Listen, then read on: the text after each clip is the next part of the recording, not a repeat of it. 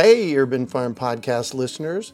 If you're as passionate about preserving the bounty of each season as we are, hey, I canned my first peaches at the age of 18, and that was a long time ago, then you're going to love what our friends over at Denali Canning have in store for you. They're on a mission to spread the love and knowledge of food preservation, and they're inviting you to join the journey for free. Right now, Denali Canning is offering free canning lids to anyone who wants to dive deeper into the world of food preservation. Yes, you heard that right, absolutely free. It's the perfect opportunity for both seasoned canners and those curious about starting. Denali is about quality, reliability, and supporting the canning community, ensuring that you get the best results every time you preserve. So why not give it a try? Visit denalicanning.com/free to claim your free lids and start your preserving adventures today. That's denalicanning.com/free.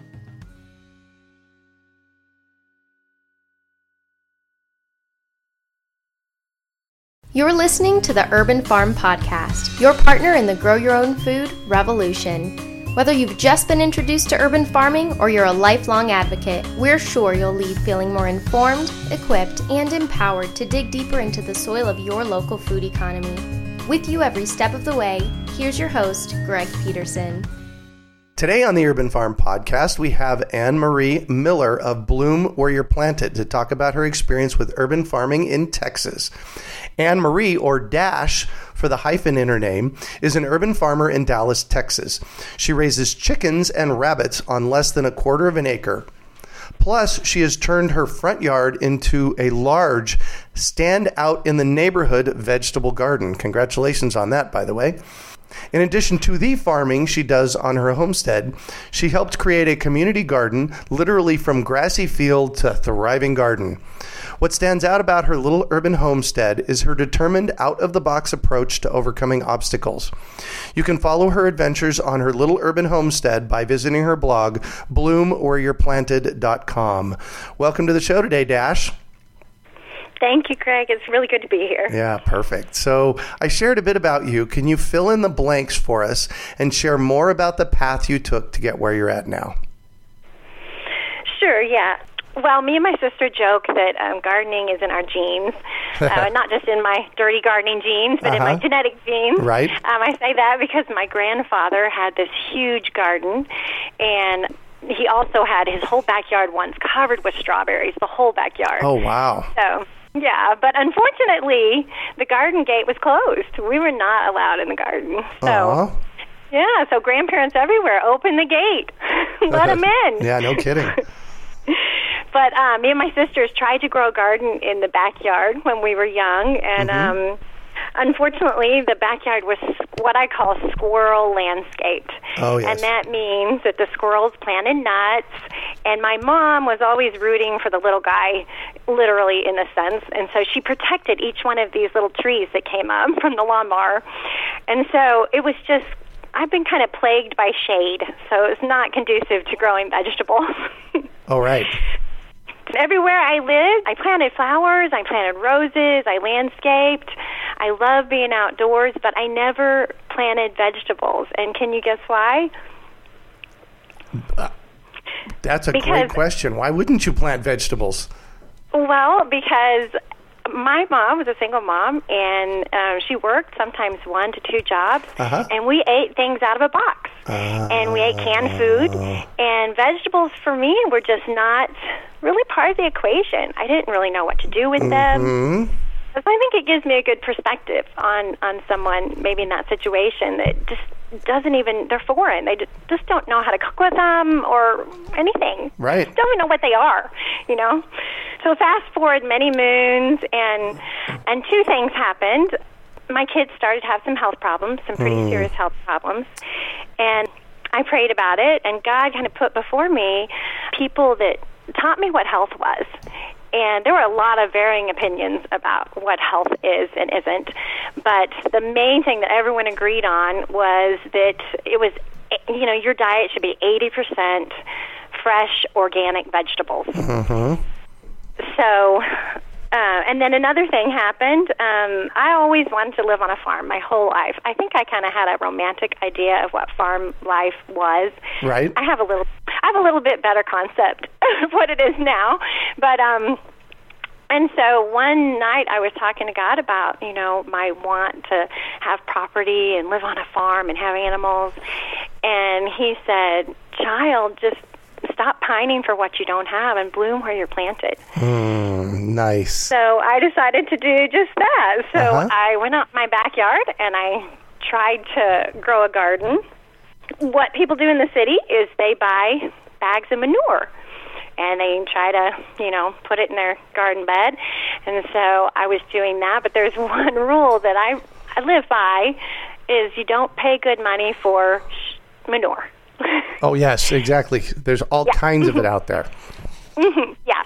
So I decided chickens. If I got chickens, I could have as much manure as I wanted, and I could also have fresh eggs. So what stopped me, I think, was the coop, the building of the coop. Oh, yes. That seemed intimidating to me. And I'm kind of an artsy writer, gardening type, and exact measurement really isn't my friend, and you really can't fudge when you're building. Right. So I ran across this website. It was The Garden Girl, Patty Moreno. And I'm sure she's moved on. It looks like she's moved on to more lucrative things. But at the time, she was sharing her little acreage in, I think it was just like a fourth of an acre in Boston, Massachusetts. And she built this chicken coop. It was kind of a chicken tractor on a raised bed. And she built it on video.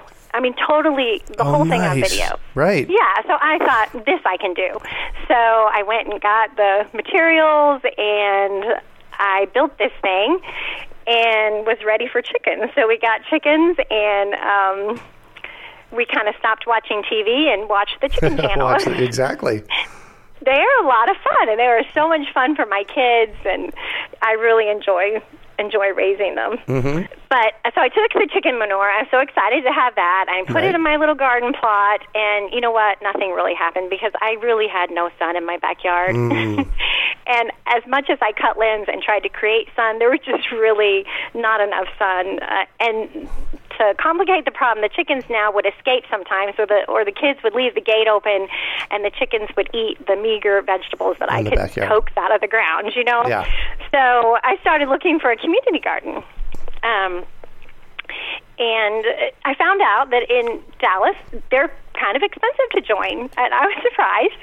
And I thought, well, I can save more money just going and buying these organic vegetables at the grocery store than doing all this work growing them if I'm paying this monthly amount. And so I prayed, because I try to go to the Father about my problems. Right. And I opened my eyes, and I happened to be by the window. And I looked out the window, and I saw the church across the street, and they have this huge field that they're on. And so I said, nice. Okay, all right, I can do this. So I walked across the street, and I asked the pastor, I said, have you ever thought about a community garden?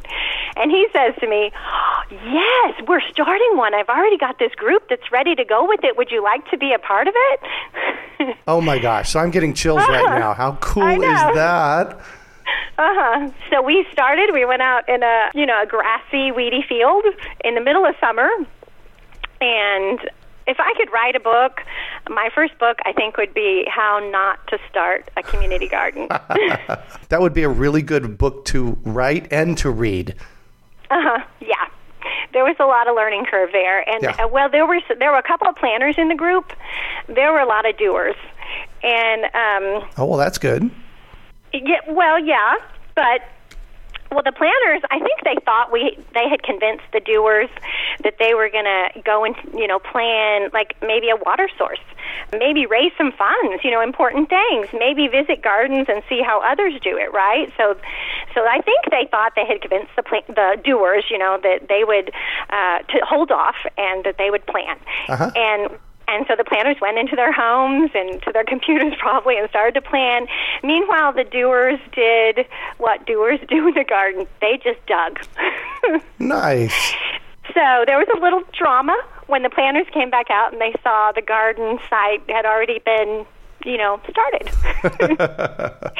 So we kind of met an obstacle and we overcame it, and then we met another obstacle and overcame it. But needless to say, I won't tell you what camp I was in, the doers or the planners, but, I know that my friends are listening to this, and they're saying, I know what camp she was in. Yeah. She was out there digging herself a garden. There you go.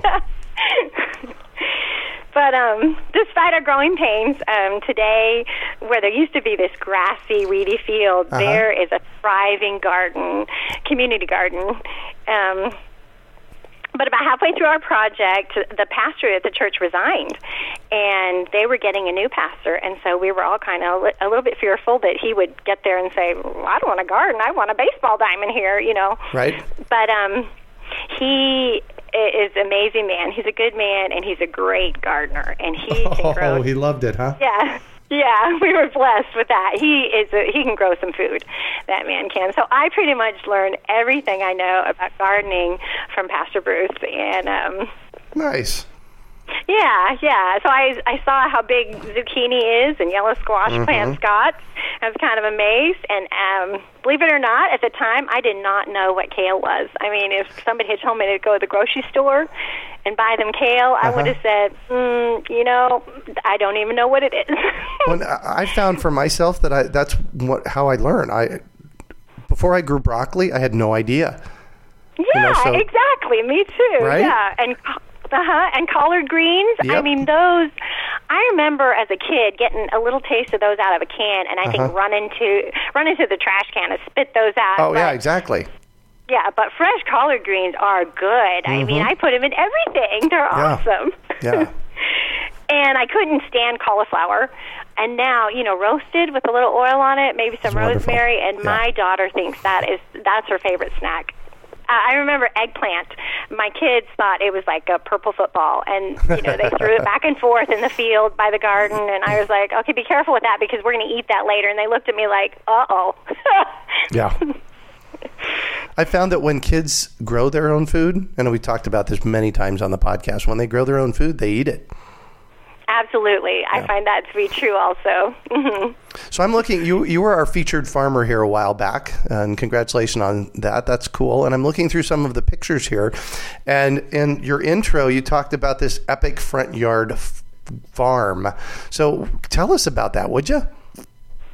Yeah, well, since I had helped create the community garden, it wasn't a huge step for me to do it in my front yard. Mm-hmm. And I have a lot of shade in my backyard. I really can't grow anything there, but it's great for my animals. So we raise rabbits now, and the chickens, of course, and it's nice and cool for them. So I decided, okay, this is where I have fun. I'm going to do it. I'm going to go for it. Mm-hmm. And so I started with 2 raised beds, and, in my neighborhood, if something sprouts, the rabbits come and they eat it. Oh, I mean, everything. They eat everything, down to the very nub. There's nothing, that can be grown with the rabbits around. So I had to do a fence. And I didn't have money to do a fence, really, so I got pallets, and I broke the pallets down in such a way, and I painted them white, and I really think it looks like a pretty picket fence. My neighbors loved it. And I put chicken wire on the inside, so the rabbits can't get in. Yep.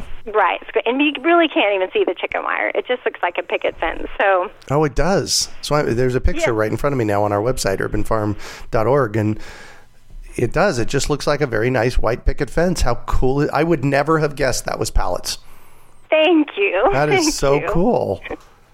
When there was the opportunity to put raised beds in it, okay, those can be expensive, to be honest. The wood itself can be expensive, and then to fill them, if I had some stuff here, compost here, and soil for my chicken yard, but I needed amendments to fill them with, and so I thought outside the box, and I got some sponsors from my church to pay for the wood and for some of the amendments that went in the raised beds, and in exchange, I brought them vegetables for the spring season, and I would do season by season. I would bring them vegetables every week or every 2 weeks for the winter season, so I'm still doing that now for the winter season. Wow. So. Hold on. I have never heard that one before.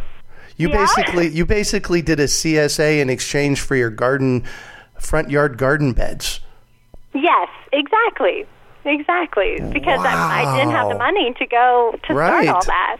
Yeah, and they're enjoying it, and I think they like being part of the whole project, you know? Wow, that is truly one of the most cool things I've heard on the podcast yet. Thank you. Yeah, absolutely. Absolutely. And this is why this is a stand out in the neighborhood vegetable garden. Yes, it does stand out. Yeah, and I had a little bit of trouble with the city. It's not really so much the garden that they have a problem with. A lot of people have plants in their front yard and vegetables, you know, as part of their landscape. But the problem was the rabbits were eating everything, and so I had to do a fence. And what they do have a problem with in most cities is fencing ordinances for your front yard, which I can understand, right? Because you know you wouldn't want your neighbors to privacy fence their whole front yard. So we had a little back and forth about that, and eventually we came to an agreement, and it had to be a certain height, so I had to saw a little off. And, perfect. And they wanted it more regulated. The picket, they could tell it wasn't, you know, it's not exactly your standard picket fence. Right. And so they wanted it more regulated, so I had to replace some of the pallets. And without saying, I couldn't really come out and say, well, these are made from pallets. Oh, yes, exactly. So I replaced some, and so worked it out, and they approved it. So I was really glad of that. Well, and so I'm going to thank you for doing that, because one of our big challenges as urban farmers is walking our way through the morass, I'm going to call it, of governments trying to, you know, regulate things. So thank you so much for being a standout and doing something about that. That is huge. Well, it was really neat, too, the way my neighbors came out to support me. I asked them if they would write letters in support of me and my garden if they felt that way, and they did, and they were all for it. And I've had so many people drive by and say, I've been watching, I'm loving what you're doing. Nice. People come up to my door and rang my doorbell and said, I love your garden, you know, and asked me questions. And so I got letters written for the city that just were for my project. Yeah. And I told them, for every complaint you get, I can provide 5 people that want this. So they took them and they put them on file. So I don't. Nice. It was really nice to feel supported by my neighborhood. Big time. I've worked really hard. So I'm on a street with 21 other houses built in the 1950s here. And I've worked really hard over the past 25 years to enroll my neighbors in this process as well, to get them engaged. Absolutely. And so you've worked with your neighbors. What kind of work have you done with your neighbors to get them enrolled in this process? I mean, part of it was you CSA'd out your garden beds. What else?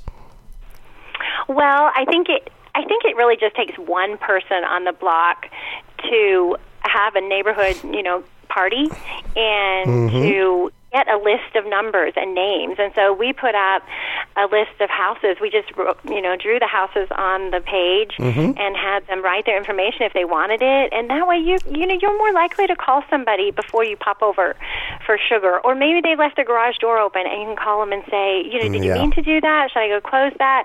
And somehow that, knowing each other's names and having the numbers made us, I don't know, it made us contact each other more. Right. Yeah, and so we all became, and I have found that when I'm out in the front yard, people are coming by. I'm a lot more accessible. Isn't that getting cool? to know people. Yeah, it is. Yeah, I have that happen. I had some of my neighbors, I have this dang near a hedge of snow peas growing in my front yard right now. And some of the neighbors and the kids were walking by and they said, what is that? And so I harvested a handful of snow peas and handed it to them, and you know, they were eating it right there on the street. So food is such a great way to connect. And, you know, having your garden in your front yard is a great way to connect with the neighbors, don't you think? It is, yes. And I'm always taking vegetables, you know, that never hurts. Yep. And eggs, that never hurts, you know. Yeah, people love exactly. that. So. Exactly. I notice on your website, bloomwhereyou'replanted.com, there's a tab that says Urban Gardening 101. Can you tell us about that blog post? Yeah, I just wanted to show someone how to do a raised bed and what to put in it and the different options. And also, you know, if you can't afford to do it, the sponsorship idea. just to not let anything stop you, even if you're handicapped and you really can't do the heavy lifting. You can pay someone on your block. I'm sure there's someone on your block that needs a little extra money. Yeah. They can set that up for you. So just not to let anything stop you, I guess. Yeah. So on Urban Gardening 101, it's 3 steps, and it's basically step by step on how to build out raised bed gardens. Yes? Yes, yeah. The wood, I make mine 4x8 and just screw them together. And then we have Living Earth Technologies in our part of the country, and I don't know about other places, but that's probably where I would go to get my amendments if I didn't have compost made in my yard. Right. But I think one thing that does make a huge difference is a manure source. Oh, yes. So if you can have an animal, I know a lot of places around me are really restricted. Don't allow chickens, but even a rabbit, your kids will love it, and you can add that straight to the garden. It's not hot. You can top dress it on your plants. So that makes a huge difference. My garden really took off when I was able to put composted manure in it. Yeah. Fantastic. Now, that was rabbit manure, correct? Yes, yeah. And I have chickens, too, so I'm able to add chickens, but I know some people aren't yet allowed to have chickens. Right, and that's a process we're going through, isn't it? Yeah. So why do you think urban farming is important? I think in our own small way, we're making a huge difference in the environment. Not having vegetables transported such a long way, and they're healthier for us. But I think in our small way, we're making a difference. But I think if there are 1,000 of us, that's making a huge difference. Yeah.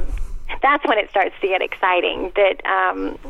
And just buying locally, even if you can't do a garden, if you're buying locally from a local farmer that you know with a CSA, then you're providing a market for that.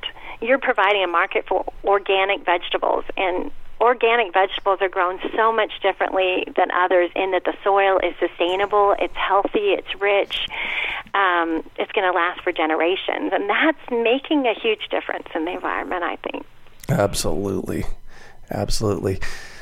So recently you wrote an article for Urban Farm U on vermicomposting. Can you tell us a little bit about what that is and why it's beneficial? Sure.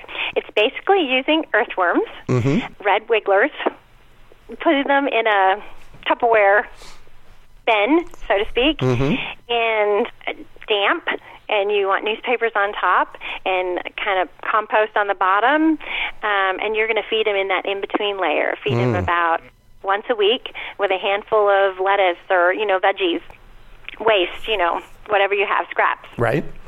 And they're going to produce for you this great black gold that is awesome for your garden. Yeah. And it's awesome because it's got microorganisms and that are really good for the soil. And so it's really good for your soil health, and it's all about the soil. If you your veggies, you think the plant, what does the plant need? Well, it's in the soil really that you need to boost up to grow healthy, beautiful plants. And so, about every 10 weeks, I take my bin out and I sift out this black gold and I add it to my garden, or I add it to my seedlings that I'm planting, or even pots. But I haven't yet seen the benefits of it because I recently started it, and I've added my first batch to my seedlings, and so I'm kind of watching and waiting to see the difference between the seedlings that have the black gold, the worm poop, if you will, right, and the seedlings that don't. So I'm kind of seeing... You're doing an experiment here, right? So you're experimenting. Yes, I love experiments. Very good. Yes. Fantastic. Yes, I'm taking pictures of the seedlings that do have it and don't have it, and seeing if we have a difference here. So we'll see. Oh, great. So in our pre-talk, before we started recording, you mentioned that you had raised rabbits from baby rabbits to plate. And I know this sometimes makes people cringe, and I like what you said for the vegans. What do you tell the vegans? just plug your ears and hum for this part. Yeah, exactly. But, as a culture we meet, and I'm not a vegetarian, so a few years ago I took on raising some chickens in our backyard from chick to plate, and that was quite the experience for me. It gave me a huge appreciation for healthfully raised chickens and the process that you have to go through. Can you speak about that? I love raising rabbits. I love my rabbits, and I do. I really don't like to have them in a cage all the time. That bothers me. Mm-hmm. And so we have bigger pens that we let them out every day in the bigger pens so they can get some exercise, and then they have to go back in the cage for safety. Right. Because we've had bobcats and possums and on our property, so they go back in the cage at night. But most of the time, they're out. So I think I might feel differently if it were in a small cage all the time. But anyway, I think it has made a huge difference to us raising the baby rabbits and then learning how to kill them. Mm-hmm. That was a big deal for me, mm-hmm. and my older boys did help, but it really gave us an appreciation for meat, and because of it, we eat a lot less meat. Because you experience everything that went into raising the animal. I mean, it's food, it's water constantly, and we had a really wet spring, so it was slogging through the mud and the wet, whether you wanted to or not, and the cold, and you have to always be available for that animal. And it just gave us a huge appreciation of where our food comes from. I think before, when we went to the store and got chicken, we just didn't have a concept of what went into that, and that life that was that life that was sacrificed mm-hmm. so that we could live. And it's really changed my kids' view too, I think, of eating meat.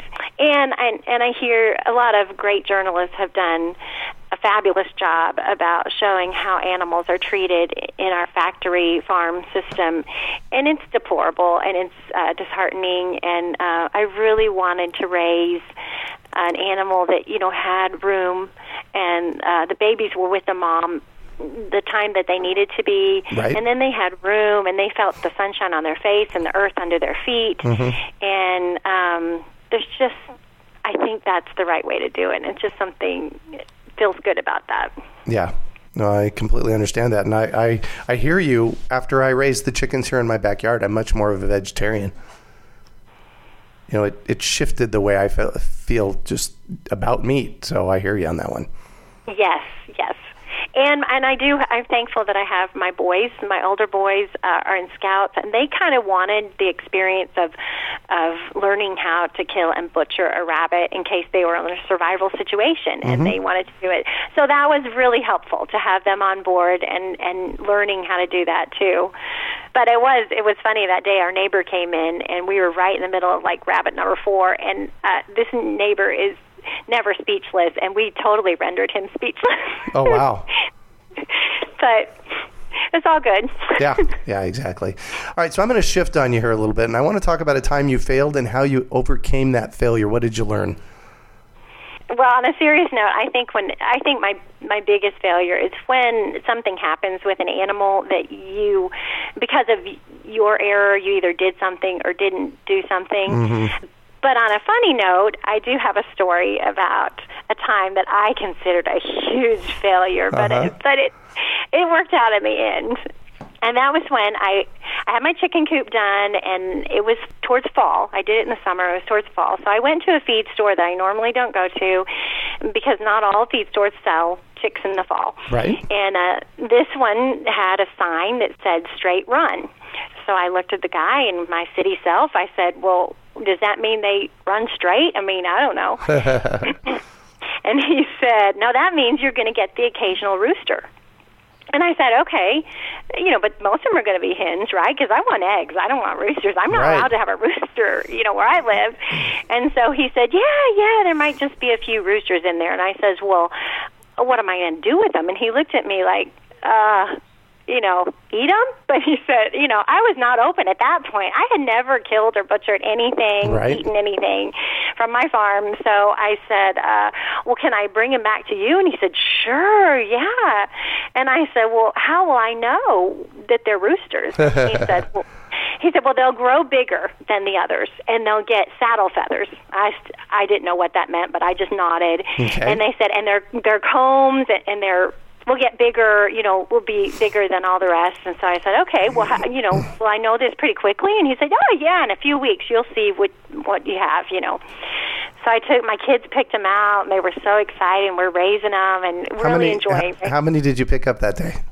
There was a dozen. We picked out an even dozen.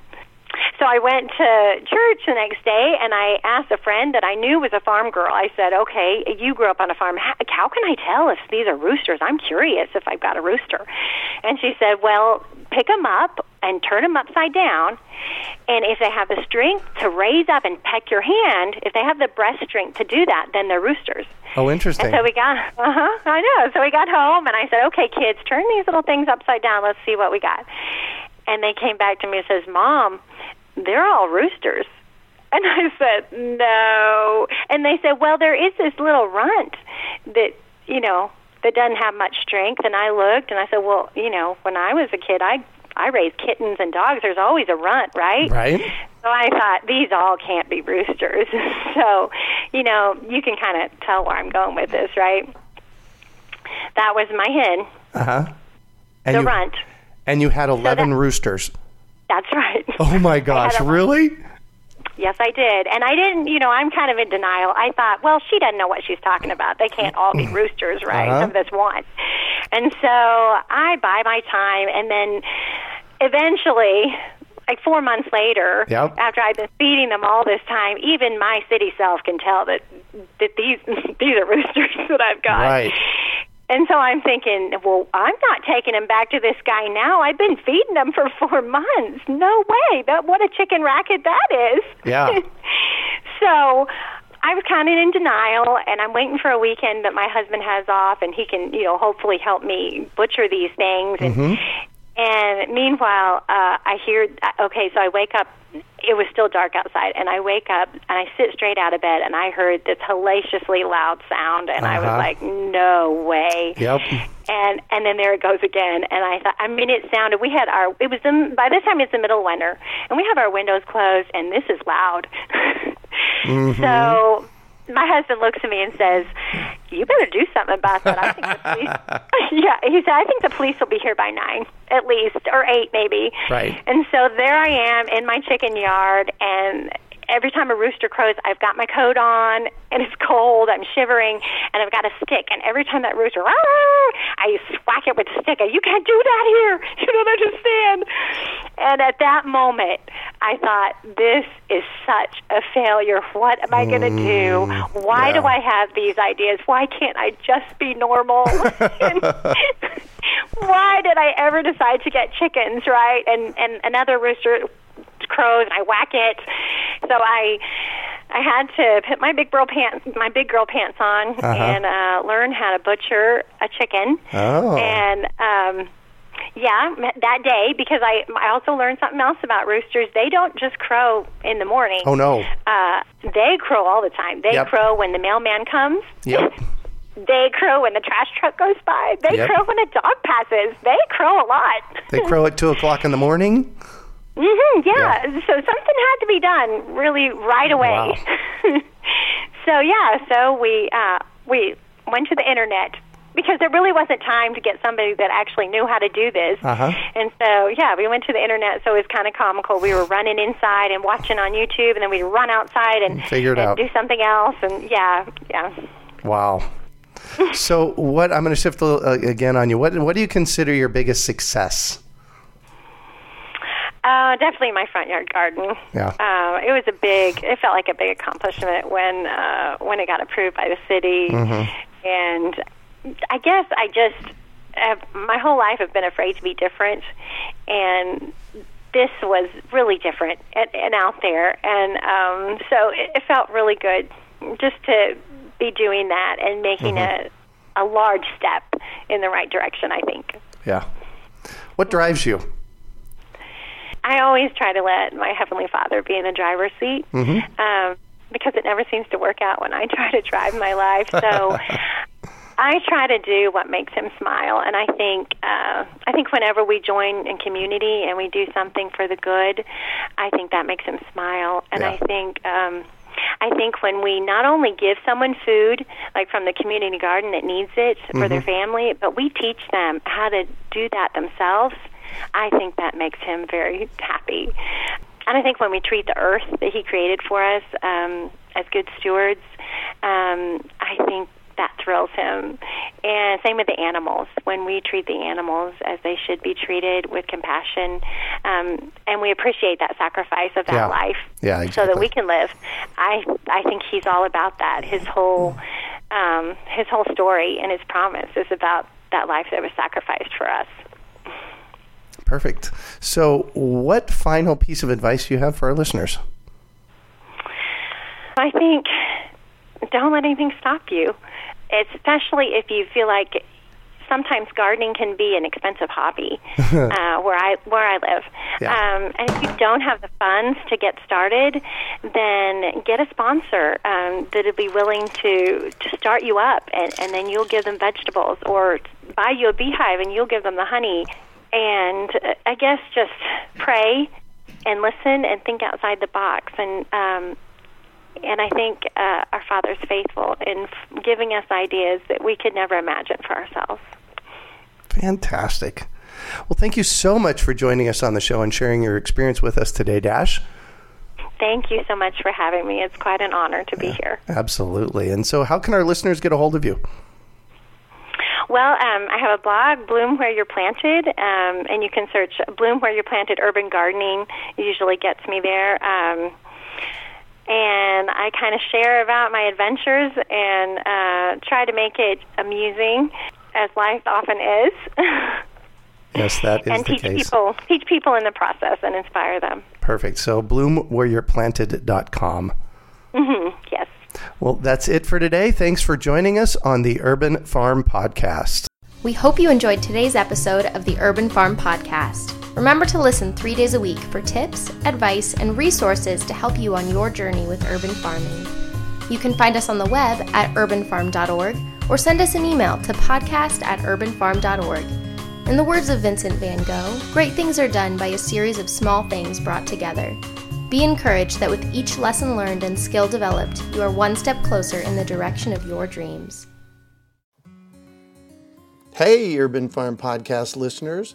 If you're as passionate about preserving the bounty of each season as we are, hey, I canned my first peaches at the age of 18, and that was a long time ago, then you're going to love what our friends over at Denali Canning have in store for you. They're on a mission to spread the love and knowledge of food preservation, and they're inviting you to join the journey for free. Right now, Denali Canning is offering free canning lids to anyone who wants to dive deeper into the world of food preservation. Yes, you heard that right, absolutely free. It's the perfect opportunity for both seasoned canners and those curious about starting. Denali is about quality, reliability, and supporting the canning community, ensuring that you get the best results every time you preserve. So why not give it a try? Visit denalicanning.com/free to claim your free lids and start your preserving adventures today. That's denalicanning.com/free.